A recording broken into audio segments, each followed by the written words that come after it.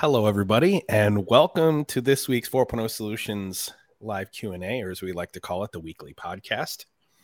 I am your host, Walker D. Reynolds, joining you from upstate New York this week with my special co-host, David Schultz of both G5 Consulting and Matrix Technologies. Matrix Technologies, right? So, Dave, actually, real quick, do you want to tell us how much of you is G5 and how much of you is Matrix? So I guess you're going to call it what used to be my main hustle is now my side hustle. So full-time work is with Matrix Technologies. I lead up the solution architects so that as we go out and roll out 4.0 solutions, I'm involved in that both from a technology standpoint as well as an overall strategy standpoint of it's not just the technology we're putting in, but it's what is the strategy for our digital transformation. As we've talked about, it's digital transformation. It's a strategy. I'm a huge believer in strategy, so it's a very perfect fit for me. But it's how are we going to use this information? What value are we going to create within the organization, and what competitive advantages that start? So that's the initial part of it. But that's what I do. And then every now and again, there's just some work that I've had that's ongoing. So I continue to do that as a side hustle as well. And it works out well because many of the partners within the community, they're now Matrix partners as well. Rocking. Which it's apropos for our subject this week, which is perception and reality in Industry 4.0, which we did a similar topic a couple of months ago, but we didn't really get into. What we didn't do was bring somebody from the community on to have the conversation with. So real quick, Matrix is located in Ohio. Is that right? Maumee, Ohio. Yeah, right outside of Toledo. Yeah. Right. I've heard of them. I do know of them. And I think we have a partnership with Matrix now. Yeah, we do. There's several co-pursuits we're doing. So I should clarify, I am part of the MI team. That's our manufacturing intelligence. That's head up by Jim Mansfield. And then my counterpart for some of the more traditional technology that's used, that is John Lee. So then there's a group of people within that MI division, and we're looking to both digitally transform as a system integrator as well as the clients that we currently have. Rocking, man. Awesome. Yeah, so for those, some announcements for the community real quick. So you guys may notice that the format of the podcast has changed a little bit. So what we're going to be doing is each week we're going to be inviting a member of the community on to co-host with me. And rather than doing an interview, we'll do introductions and then really we're going to cover a topic, and just the way that we always have, except the member of the community who's co-hosting is going to participate in that discussion. So you're not just hearing my perspectives or what I've experienced or what my opinions are, but you're going to hear it from other members of the community as well. And today, Dave has graciously agreed to co-host with us. And the topic is perception and reality in Industry 4.0. And we're going to really talk about it from three primary prisms. So the end user, the OEM, and the systems integrator. So if you guys have any questions, please make sure you include them in the chat. Josh will make sure he keeps an eye on the chat, and we'll answer them as we go. We do have a couple of carryover questions from last week, one from David McGraw and the other one from Richard Shaw that we are going to answer once we get towards the end. But I've got a couple of announcements I want to get to, and then we'll just get into the topic. So number one, you guys may remember that a few weeks ago I spoke at IoT Texas. I think it's a monthly thing. You guys can go on Meetup and look up IoT Texas as a group. They do a couple hour session where they have a speaker come in every month over in Richardson. And I spoke last month, and this month, Michael Brown, formerly of AWS, but he's now with RTS. He's going to be speaking this week, this Thursday. I wanted to be there, but my second announcement is going to explain why I won't be there. So, but the subject of his speech is going to be IT skills for the OT Pro, how to use cloud, data lakes, et cetera, to solve manufacturing problems. I'll drop the link to the event itself in the YouTube chat. Actually, let me do that right now. And because I didn't give it to Josh to do. If you guys haven't had the opportunity to listen to Michael Brown speak, you're missing out. You really are. He's taught a couple of, I think he did 2 sessions for us in the mastermind program, right? He did both 2 cloud sessions. Yeah, they were awesome. Yeah, he's world-class solutions architect, brilliant dude, lots and lots and lots of plant floor experience. In fact, his whole career started on the plant floor, and he moved all the way up into solutions architecture for Amazon Web Services. Everything that we're going to be talking about over the next 3 months in Mastermind and Mentorship is all centered around machine learning, artificial intelligence, unlocking the power in data. This would be a great session for you to go to. So, number 2, a little personal stuff. Where I'm in New York, I didn't plan to be here. My father had a stroke on Sunday, and thankfully he's doing well. Looks like there may be some long-term. He can't really speak at all, but I would appreciate any prayers. I'm a huge believer in the power of prayer. I've reached out to everyone who's on my prayer list. I just wanted to implore the community, for those of you who are believers, if you could add my dad to your prayer list, at least for the next few weeks, that would be great. His name is Jerry Ostrander. He adopted me when I was 7, and he is the reason I am who I am. So, be great if you guys could extend some prayers for my dad. So, last 3 announcements, monthly mentorship calls. So for those of you who are in mentorship, we have the monthly call, that 1-hour call with all the mentees every second Friday. The next session is June 10th. So that's next Friday, 9:00 Central. Mastermind, we have the monthly call, which is about a 3-hour call. That's every 3rd Friday. And our next session is June 17th. We're going to be publishing some background information for both the mentees and the mastermind members in the Discord server. Some content that we'd like for you guys to go over. So a couple of things that you guys should read, and a couple of videos to watch before we get into these sessions this month, so that everybody comes in kind of prayer primed. Shouldn't take you more than 20 to 30 additional minutes to get through it. So we'll be publishing that stuff in Discord. And then the last thing is, and part of the reason, one of the things Dave's going to be talking about today is the advisory board. You guys may or may not know, but starting in, I think it was in December, we launched, right, Dave? Yeah, about then. So starting in December of this year, we had grown to a point, we sort of realized that I think last September, but we had grown to a point where it became apparent that we needed a group to really speak for the community in terms of, the quality of the curriculum that we're providing, the quality of these sessions. Are we covering the topics and videos that people want to hear about, and any other ideas to improve the community? And we started this community advisory board, the Industry 4.0 advisory board, in December. That board is made up of, it's a subcommittee, and I think it's 14 people. It's somewhere between 11 and 14. Yeah, well, 6 right now, only because Cheryl was on the board, but now that she's part of 4.0, we decided to move her into a liaison role. So she'll act as the liaison go-between between the subcommittee, the advisory board, and 4.0 solutions. Perfect. So at our meeting on Friday, that's actually one of the items on the agenda, is talking about a replacement for Cheryl.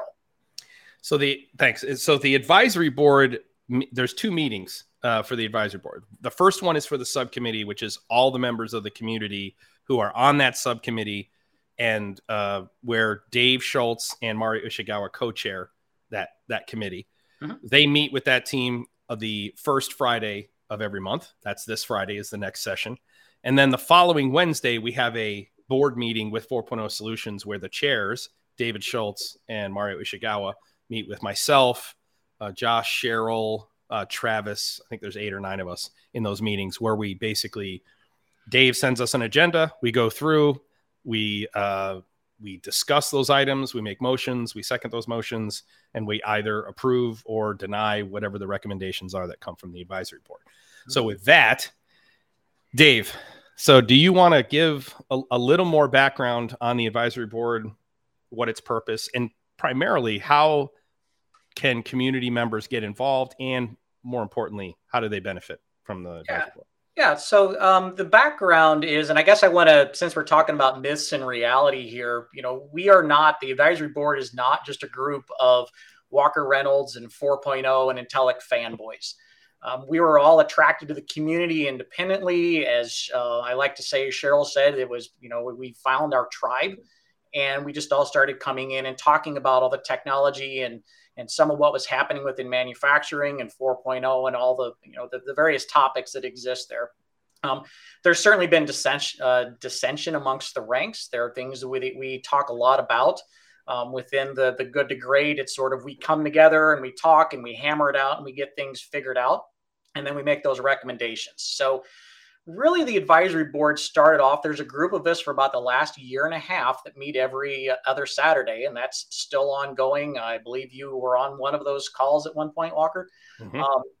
And about last fall, so you mentioned September, October, you started realizing there was a need for, well, we're going to have to do something different. And a number of our Saturday calls were always, boy, what'd you guys think of the last session, whether it was the mentorship or mastermind? And it just seemed to be missing what it is that we were doing. So Kevin Jones, or I like to call him Dr. Jones, put together an email, sent it over to you. It did a fantastic job of distilling down some of the things, like here's what's, and we use some of the DTMA language of what are we doing well?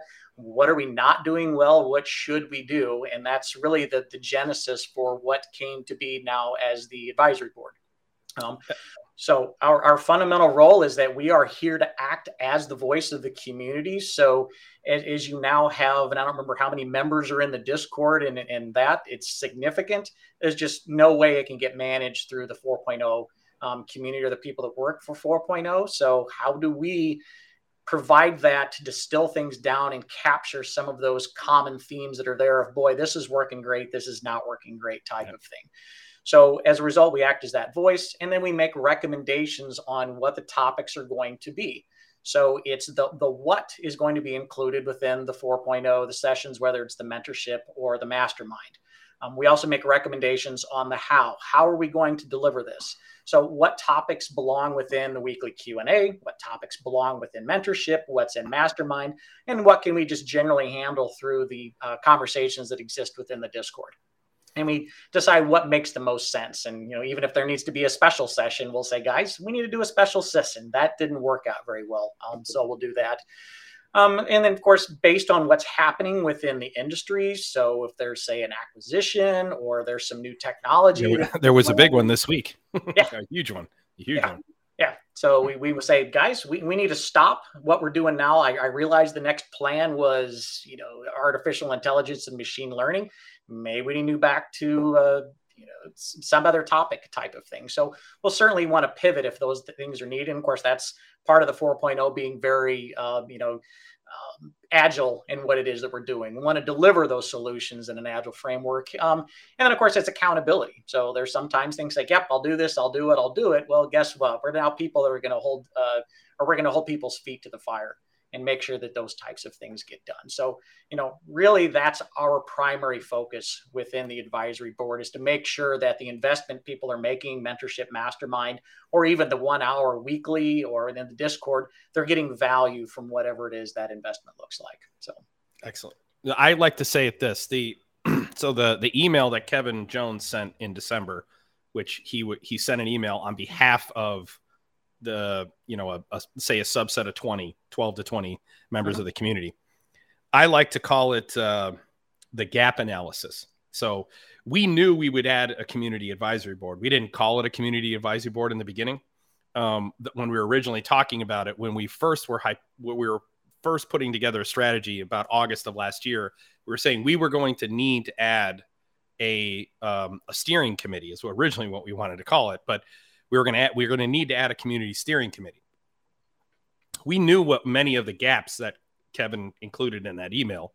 So for these guys, this advisory board came from, hey guys, here's what we're experts at. Here is what the community industry or 4.0 solutions are experts at.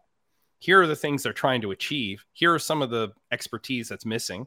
The community has some of the expertise that you guys need. We need to create this committee. We need to create this board that's going to be able to, A, number one, collect the ideas, and B, help implement those ideas in the community. So there's a whole host of other things that are going to be happening. We're going to be leaning on community members to shoot content, participate in the weekly podcast. So think of it this way. Instead of the videos that show up on the 4.0 Solutions YouTube channel always being Walker in front of the camera or enter in somebody from 4.0 Solutions, we're going to be putting together a plan for other members of the community to shoot content in their area of expertise to include in the 4.0 Solutions YouTube channel. Another thing, we're creating people who have already completed step one are going to be mentoring members of the community who are going through step one. So, cohort leaders is what we're calling them. So there's a lot of really great ideas that have come out of the advisory board. With the last thing on the advisory board would be this, Dave. People who want to leverage the advisory board to get more information or make a suggestion or whatever, what mechanism should they go through to communicate to you guys? So right now, Discord is the best way to do it. So if there's questions, if there's concerns, needs, topics, those types of things. So you mentioned it's Mario Ishikawa. It's me, David Schultz. You also have Matthew Paris, Brendan O'Reilly. Taylor Turner, Ali Ahmad, and there's one other, and it's killing me. Who else is there? Help me out here. You think I would have written it down. But there's, like I said, there's 6 of us currently, and then there'll be a 7th. So I know I missed somebody, and it'll pop up. Okay. So just reach out to us directly, DM. I'm on Discord every day. So I'm not always participating in the chats, just depends on what workload is. But if you send me a message, I will respond. Let's talk about this acquisition I referenced. We hadn't planned on talking about it, but so Broadcom agreed to acquire VMware for $61 billion last week. Okay.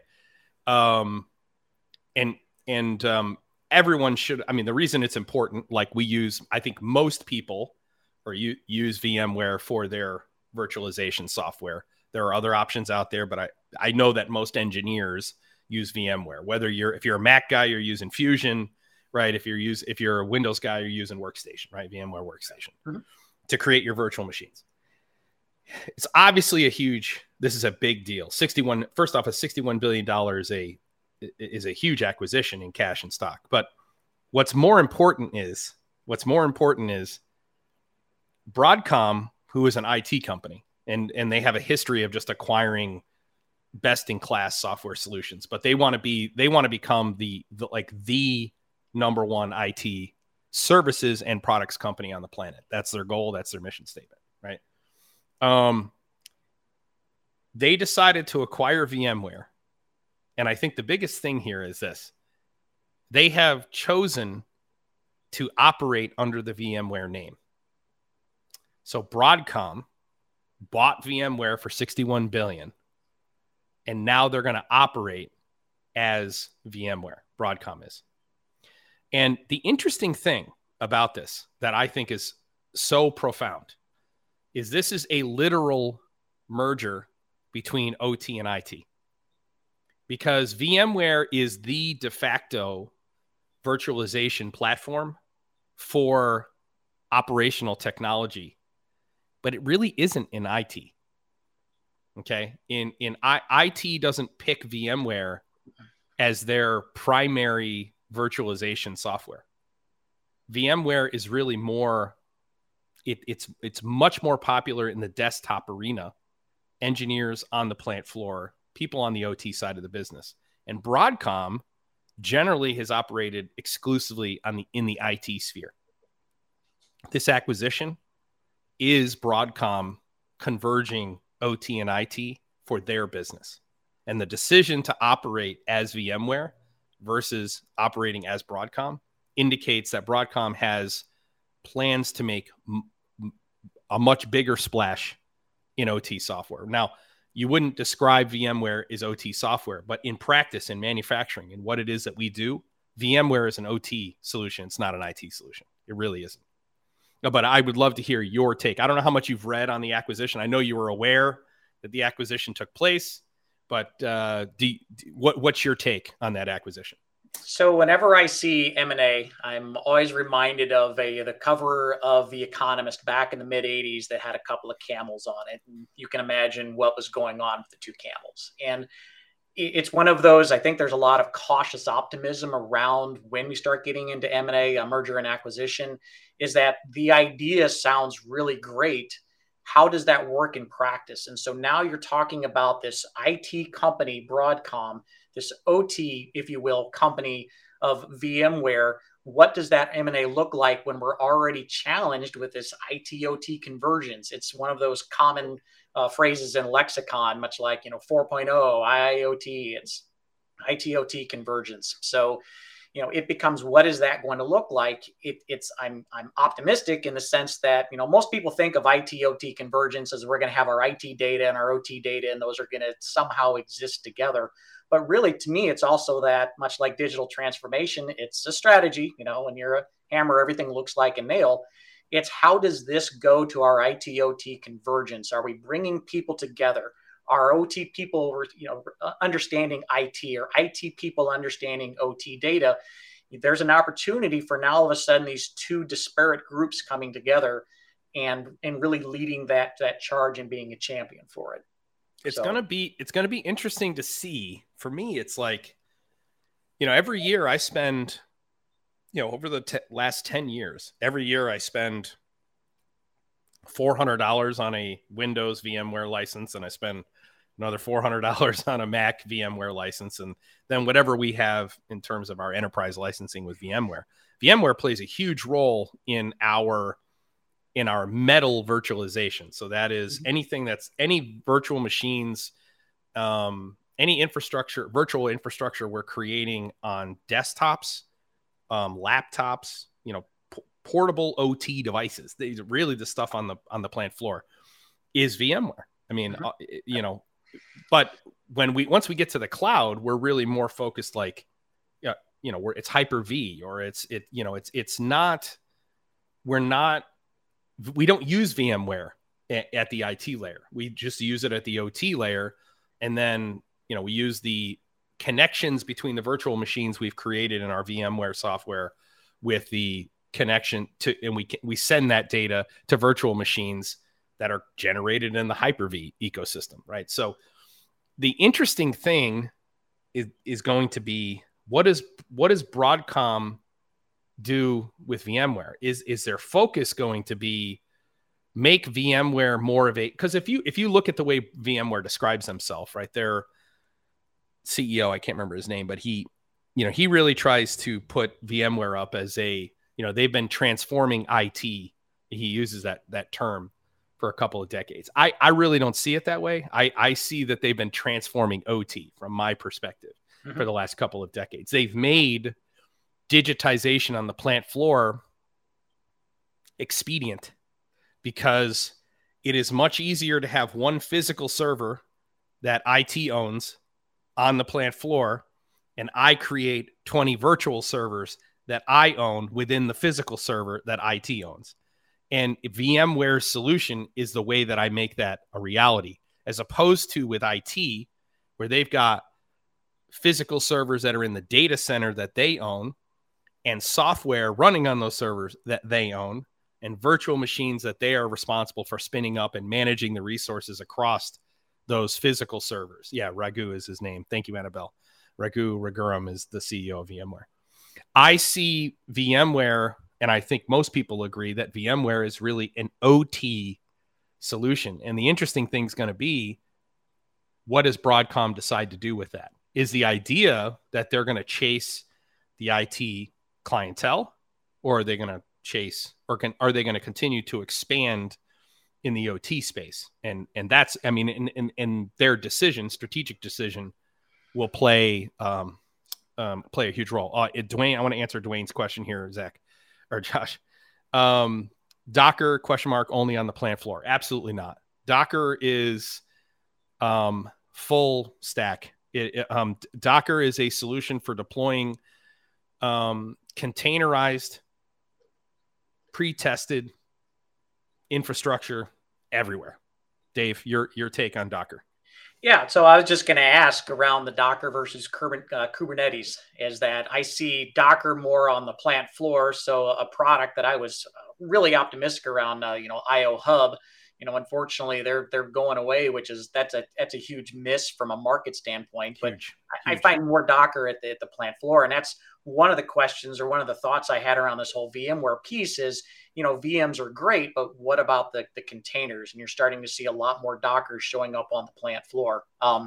But Kubernetes from that IT standpoint of, now we're talking some, I would call it Docker on steroids, if you will, of, two different types of technologies that are used differently for those. But yeah, that's really is that going to be the miss in this acquisition, is that you're really buying sort of a legacy technology of the VMware instead of going to a Docker. You take a look at some of the the technology platforms that we used here. It's you can always just pull down a Docker and you're up and running.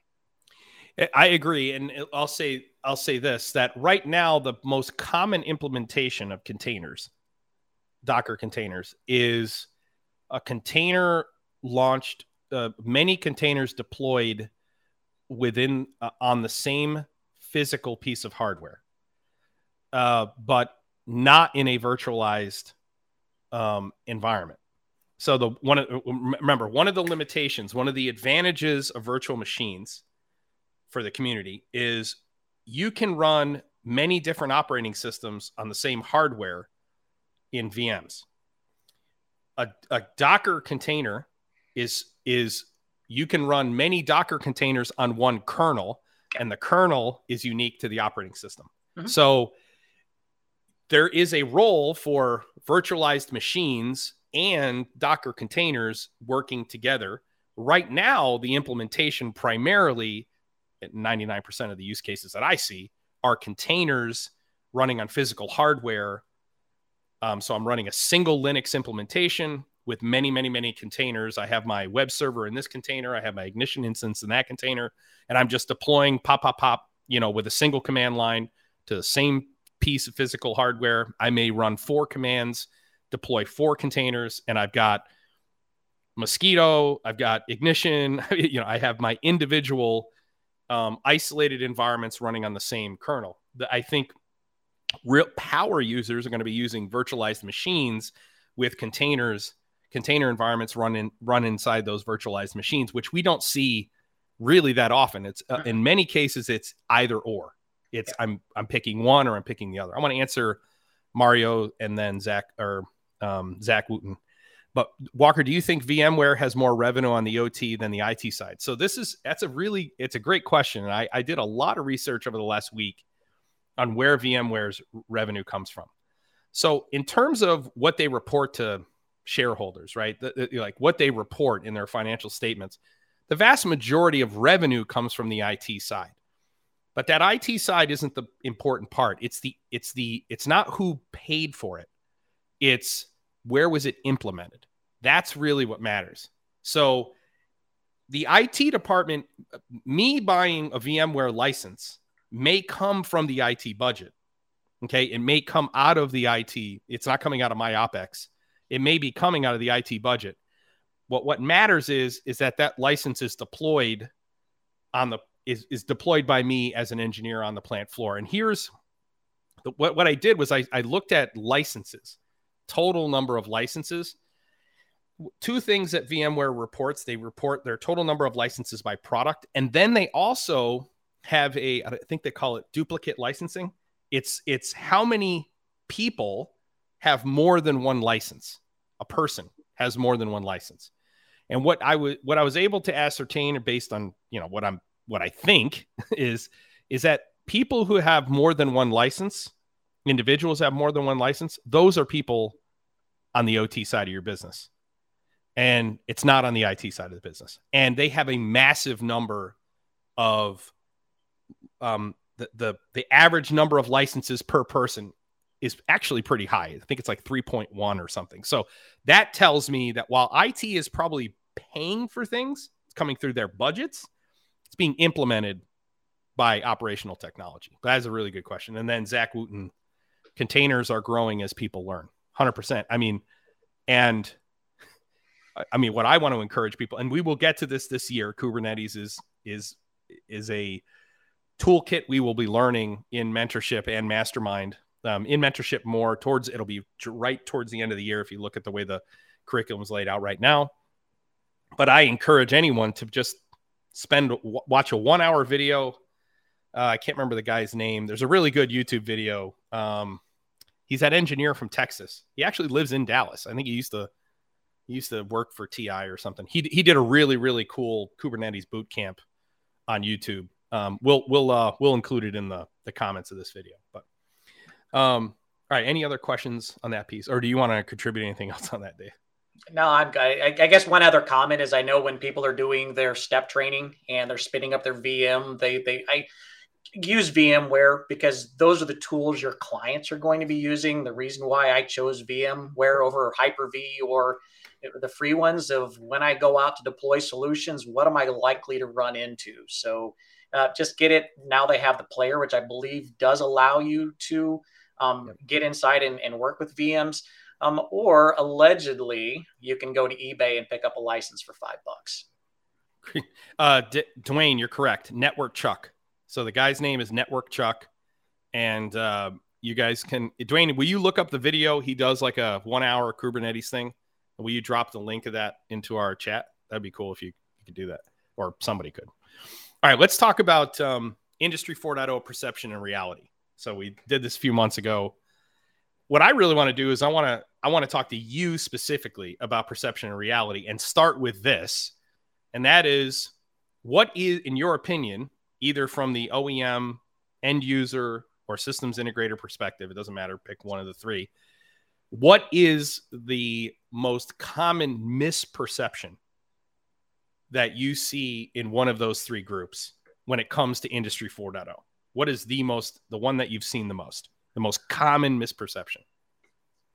Wow. I wish we would have had this conversation ahead of getting on the live stream for that. First one that popped to mind is that I think, and this goes back to some early conversations 2-3 years ago, is that the idea of Industry 4.0 is taking all of my plant floor data and pushing it into the cloud. And then we're going to build some kind of magic dashboard with that. And so from a technology standpoint, you talk about that digital thread. But when I've had conversations around a lot of what that information that's on the plant floor, it's, oh, yeah, we're already taking all that data and we're pushing it in the cloud. And as Arlen Nipper likes to say, well, you didn't really solve your problem. You just moved your problem. So I would start from that standpoint, just from a manufacturing standpoint of it's not just putting your information in the cloud. It's actually bringing in and adding more data points that exist on the plant floor, providing context as you move through the technology stack. So it's not just knowing its process state, its process health, its asset health, all of those combined together, and then using cloud and AI ML enabling technologies to solve the problem. It's there's this really good slide I ran into. I think somebody sent it to me on LinkedIn or something, and it's basically at the top of the slide. Well, I'll share it in another video. I'll do a video on it. But on the top of the slide, it says what companies think artificial intelligence looks like. Okay, and it's a box with just 3 circles. You got data, you got artificial intelligence, you got value. So it says, what do companies think AI looks like? Now, remember, AI is the big circle in the Venn diagram, and machine learning is inside of AI. Artificial intelligence is just, using computers to make decisions, right? Okay. That's really what AI is, right? So at the top of this slide, it's data, artificial intelligence, value. And then at the bottom of the slide, it's what it actually is, right?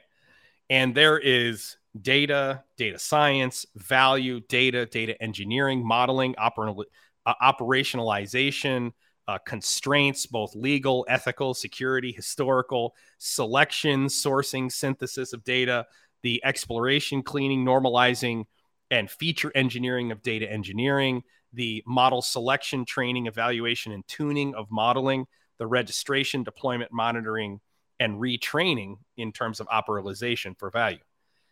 One of the things that we don't talk about from a technical perspective very often, and it goes exactly to your point, is we don't talk about why. What we do is we address what the gaps are, the top common misperceptions, and then we try to engineer out the misperception. And we've tried to do that with unified namespace. So all of those things and the what it actually is for artificial intelligence, right? So if it's data, data science, and value, and under data, we have to select, source, and synthesize. And under data engineering, we have to explore, clean, normalize, and engineer features. And under modeling, we have to select, and we got to train, we got to evaluate, we got to tune. And under operationalization, you have to register, deploy, monitor, and retrain. And that all within specific constraints, right? What we try to do is we say, well, the why is it that artificial intelligence actually is this way? And the answer is because of the way people approach the acquisition and storage and augmentation of data. So what we try to do is change that so that the what it actually is in terms of artificial intelligence can be data, AI, value, right? I had no idea what your answer would be. I'm glad that's what the answer was. I didn't ask you. Reason why I didn't ask you beforehand was I really do want to hear your answer right off the top of the head.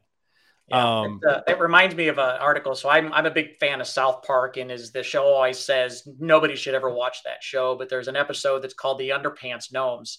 And what these gnomes are going to do is they're going to steal underpants and make profit. And as you're watching the show, you realize there's this middle piece, which is exactly what this AI is. We're going to push all this data to cloud, and we're going to make profit, or we're going to have these capabilities.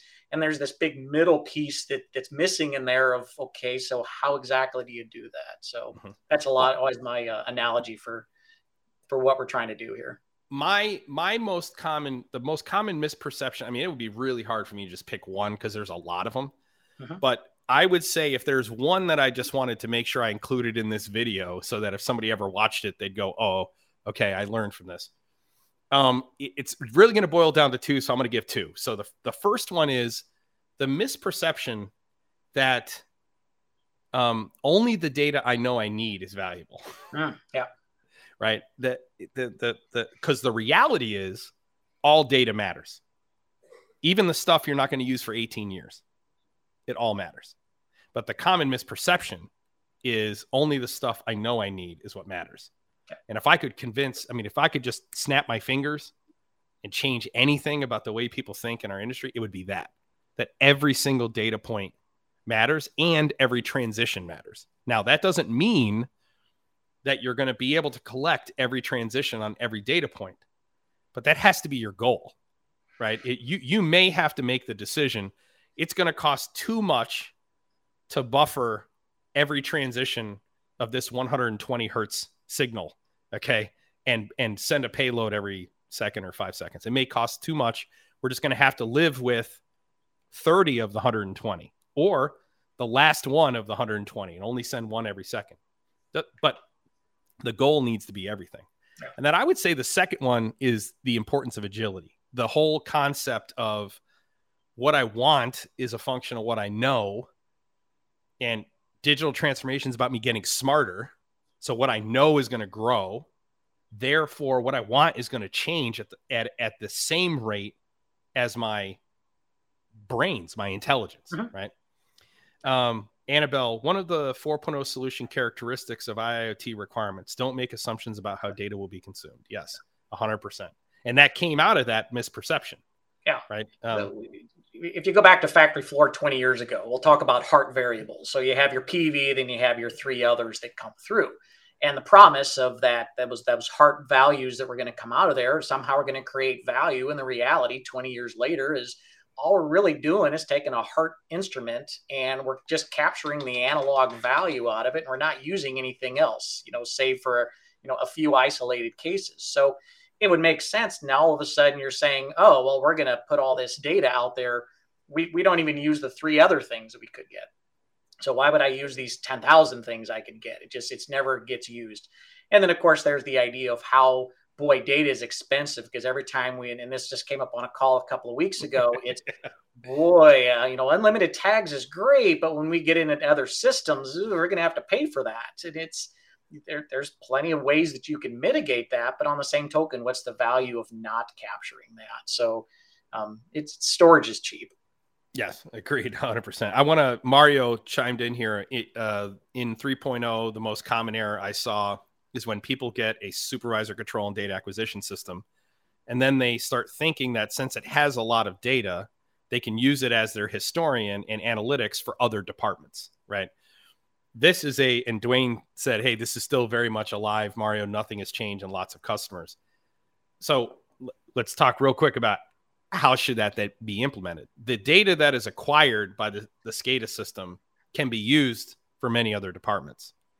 But you have to understand that the data you collect and you visualize in a SCADA system is oftentimes limited by what you need in that functional capability. So if I only need to see a temperature every 60 seconds, I may only be able to see it every 60 seconds in the SCADA system, right?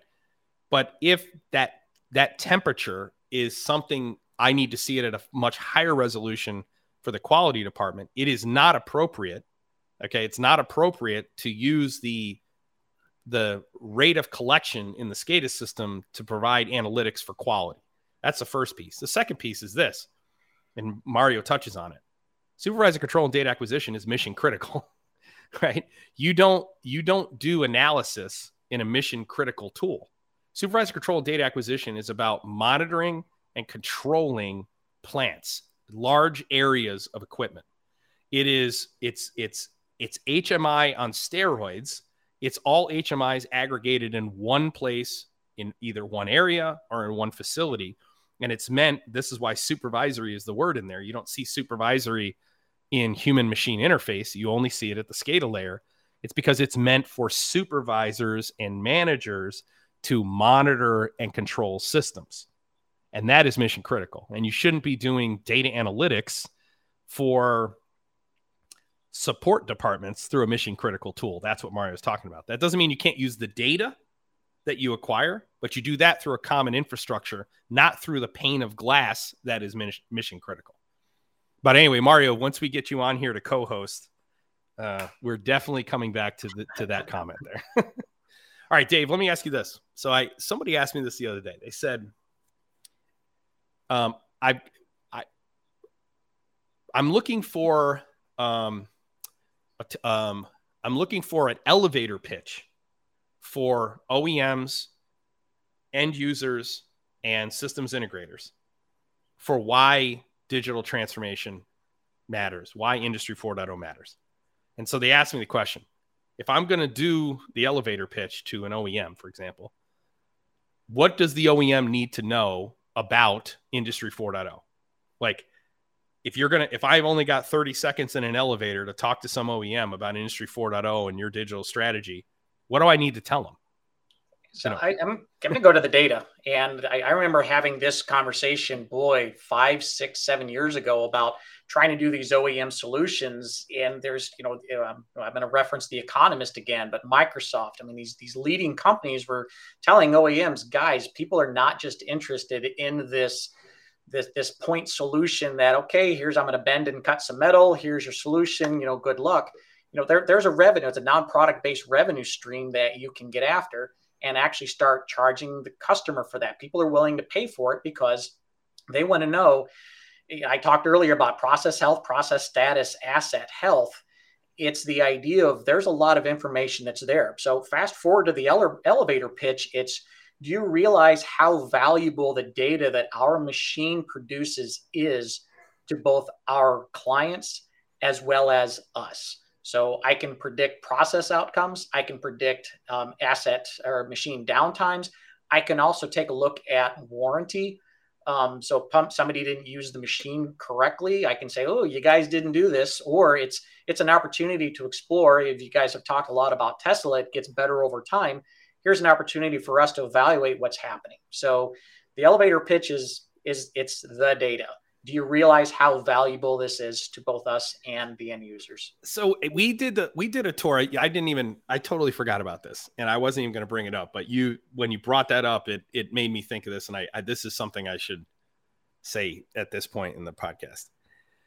Last week we did a tour for a major OEM, and they have a brand new facility here in Dallas, and it's sort of like their showroom, right? And Dave, you see Annabelle's question there? Said process status, process health, and then asset health. Yep. So we do this tour of this state-of-the-art facility, okay? And they basically built, I'm going to say 20 machines. There were 20 cells, OEM cells, that did various things. Most of them had robots or vision systems in them, so they were doing pick and place. They were doing 3D vision examples and stuff. It was basically a showroom, right? And when I'm walking through here, I mean, these are brilliant engineers, super, super, super smart dudes. I mean, and the guy who was giving us the tour, again, super, super smart guy. There was a gap between, like in this company, they're true believers. They understand the value of Industry 4.0, the whole deal. There was a massive gap between what I was thinking walking through that showroom and what they were presenting to us while we were walking through that showroom. I kept asking all these questions about underlying data models and open architecture and, how are you unlocking the potential of the data in this equipment, right? For example, they did not have data acquisition anywhere, so they didn't have all the cells going to a common namespace so that I could look at the data across processes or anything, and none of that. Moreover, it didn't occur to them that it was important to have it. Mm-hmm. So then we moved over to this. And by the way, I don't want this to make it sound like I'm disparaging this group in any way, shape, or form. They're early in their digital transformation journey. It's why they invited us over there to take a look. But the whole time I didn't care about the cobot application for pick and place. I mean, motion is motion is motion. Yeah, that stuff's not hard. It's easy stuff. It really is. What I care about is being able to correlate something that happens on the cell with the cobot that's doing pick and place with the cell that's doing 3D vision in a cobot application, and how I can regulate cycle times in both of those two robots so that I don't need to build up any surge capacity between robot A and robot B. What I can do is have cell A run at the rate that cell B needs me to run so that it acts as a continuous flow operation and I don't have to offload any surge capacity. It's that kind of stuff, right? Yeah. Sharing data between equipment.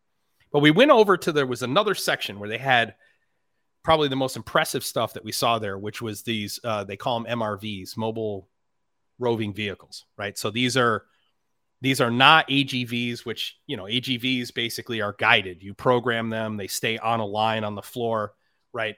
An MRV gets free reign of the plant floor, and it can, an MRV can go over, you can place some boxes on it and tell it to go over to the palletizer, and it'll drive over there and it'll avoid objects and all that kind of shit, right? Mm-hmm.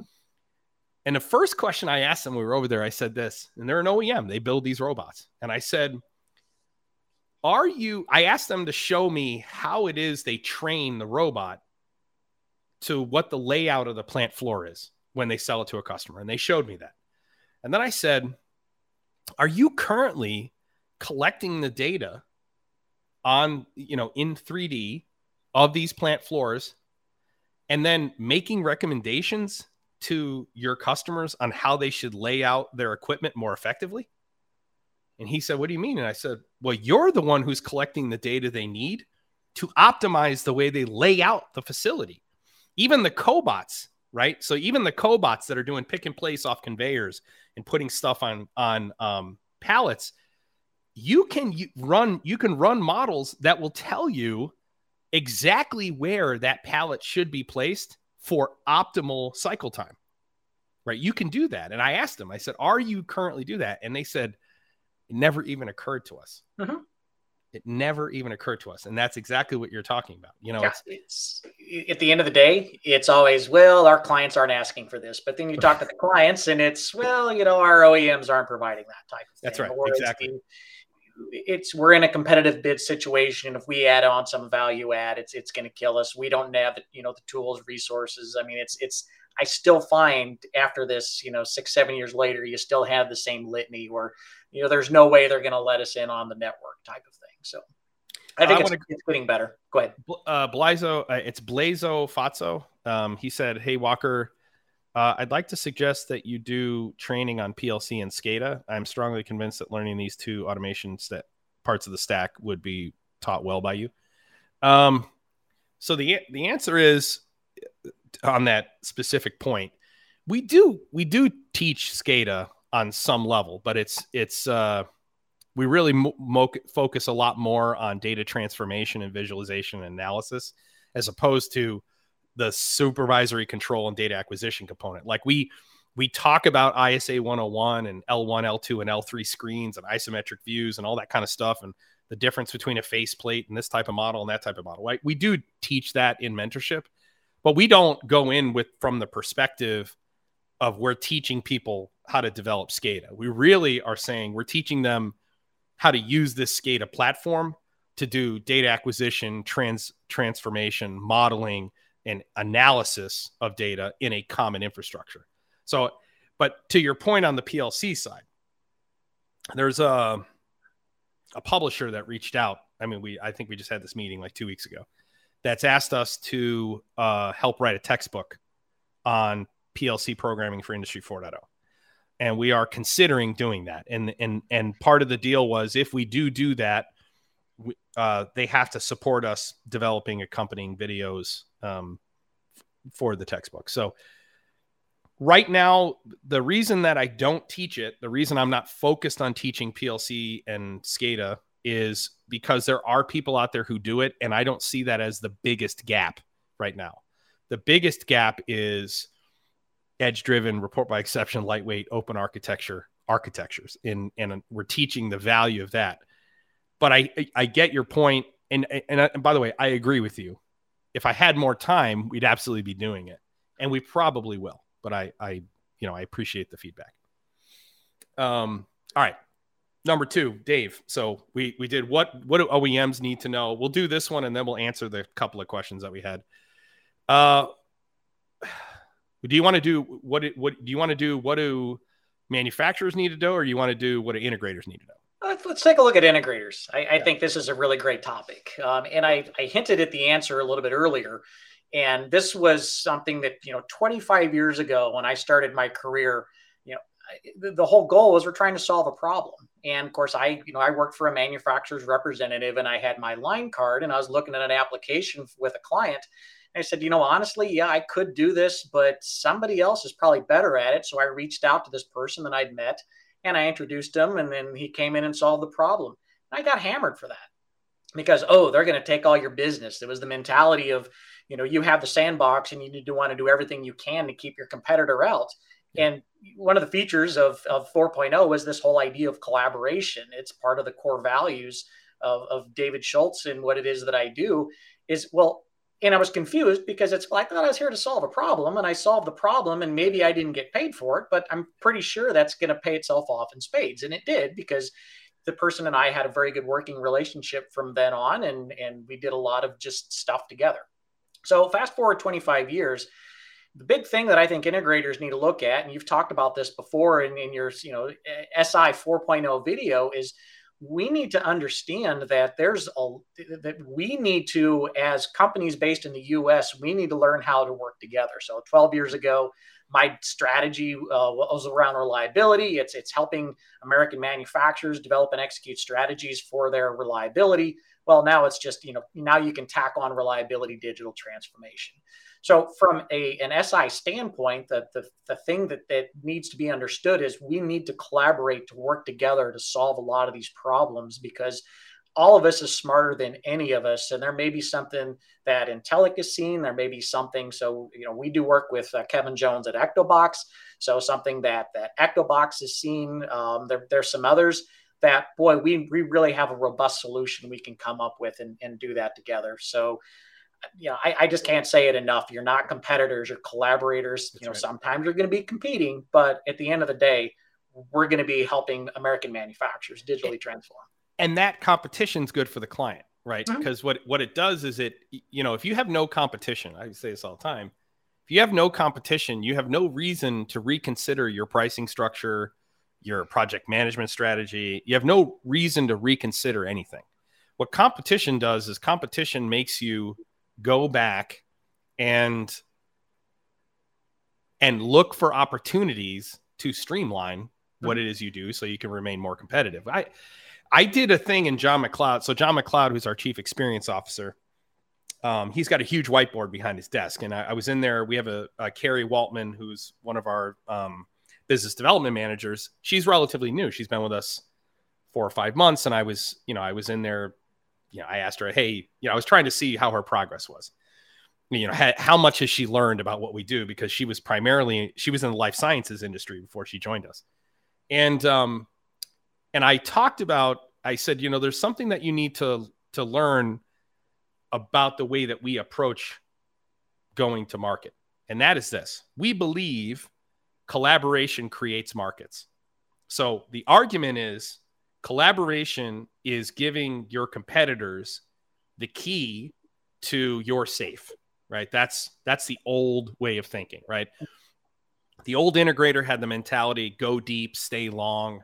That whole concept, I want to be your engineering firm for the rest, forever and ever and ever. And we'll just add as many accounts and we'll bring our engineers in and they'll die of boredom because they're working on the same bullshit stuff over and over and over again. It's like, and moreover, never collaborating with another integrator. I've seen this a million times in my career.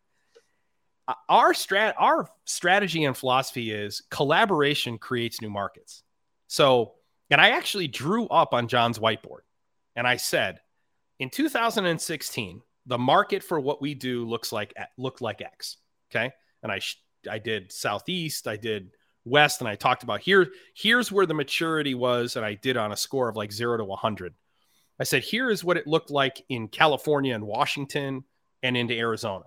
They were the most, if you looked at the companies that had digitally transformed and had leveraged technology to do more with less, they were really on the West Coast. They were far more advanced than most other manufacturers. Texas saw a huge spike, right? So let's say they had a score of like 60. Texas had a score of like 50. The Southeast had a score of like 5. The Northeast had a score of basically 0. The Midwest let's say was like a 15, right? It was just in the Midwest, it was just getting going, right? And I said, one of the things that we had decided was we need to do something about the Northeast. And so we're based in Texas. We don't really work with clients in the Northeast. What we've got to do is find clients in the Northeast that we can get started. And then let's find integrators that can support them. We'll train them and they'll support them. And I talked about this strategy, this whole thing where we went to Indiana and we did this big transformation. And then we found an integrator based in Indianapolis and I met with their owners and we trained them up and, they became huge Ignition integrators. And then we handed that client off to them and it was a multi-million-dollar account. And we did a project with them where they subcontracted and we trained them and then we handed them over. Uh-huh. And then I said, and here's what the score is in the Northeast today. Okay. The Northeast caught up to Texas. It's like a 40 now. There are so many companies that have jumped in. Why? Because integration is a really, really small community. Yeah. It really is a tiny community. Think about, I don't know how many accounts you guys have. We've talked to 1,200 companies. We work actively with like 220 and we are not huge. Huge integrators talk to thousands of companies and work with 600 to 1,000. If you're able to flip an integrator, right? If you're able to flip an integrator, you've impacted that entire market. Mm-hmm. Just even a little tiny one. You've impacted 20 companies, 50 companies, 100 companies. Collaboration creates new markets. It does not cost you business. It doesn't, it's not zero sum. It's a super, super important concept. Yeah, while you were talking about life sciences, it reminded me that there's a client that we're working with, and now there's 2 other integrators within the community. We got a 4-way NDA, and it's all around creating some semantic data models, within the pharmaceutical arena. Which for Matrix, not as strong as a market as others, but definitely one we've identified is a core market for us. So we're looking at bringing in these partners, and I'm finding that the clients, and I think some of that is back in the day of, oh, we're not going to do that. We want you to be the one-stop shop, and you probably could be. It's now, boy, bringing in people. So we actually had a joint call with this client and brought everybody in and just talked about, here's what we're doing, here's why we're doing it. And it made a lot more sense coming from collaborative partners around it. It's that I'm just not there for, a little bit of profit for the company and a commission for myself, as it were. Well, what's interesting, I use this one to kind of overcome it. I'll say the elite expert you need in a very, very specific niche is expensive, very expensive. Okay. So you as end user, you want companies that are collaborating, because what you're getting, if you have a one-stop shop, you're not getting the expert in each niche. You're getting an expert in a niche, and you're getting maybe mid-level in other niches. But what you want is your systems integrator, your architect, to bring all the experts together from the various companies that apply to this specific problem. And I think Paul O'Sullivan said it really well, where in the chat, he said, collaboration raises the likelihood of executing well for the end client. And that matters. And that opens bigger doors. Credibility and trust is the new currency for SIs. And the credibility and trust piece, I couldn't agree more. And we have a video coming out that's basically 5 questions to ask your integrator. So it's to the end user, and it's 5 questions to ask your integrator. We're going to close with, I got one question that I want to answer. We'll answer, I'll answer David McGraw's next week, but I want to answer Richard Shaw's question. So he put a thing in Discord. I'm looking for ideas for a single bullet digital transformation strategy just for the executive level, nothing too technical. I need a little bit more clarification on the question, Richard, but I wanted to read digital transformation, digital strategy statements, example statements that you should feel comfortable going and saying to an executive. So when you ask the question, what is your digital strategy? And they give you a 500-page slide deck, that's not a strategy. Okay. Read these statements to them. There's really 2. There's a basic one, and then there's a more in-depth digital strategy statement. So the first one is, if you want the 10,000-foot view, is our digital strategy is to use accurate, unified digital data and information to drive decision-making quickly and in real time. Okay. The more comprehensive digital strategy statement, it's missing one sentence at the very end, which would be our business differentiator. But we use accurate, unified digital data and information to drive decision-making quickly and in real time.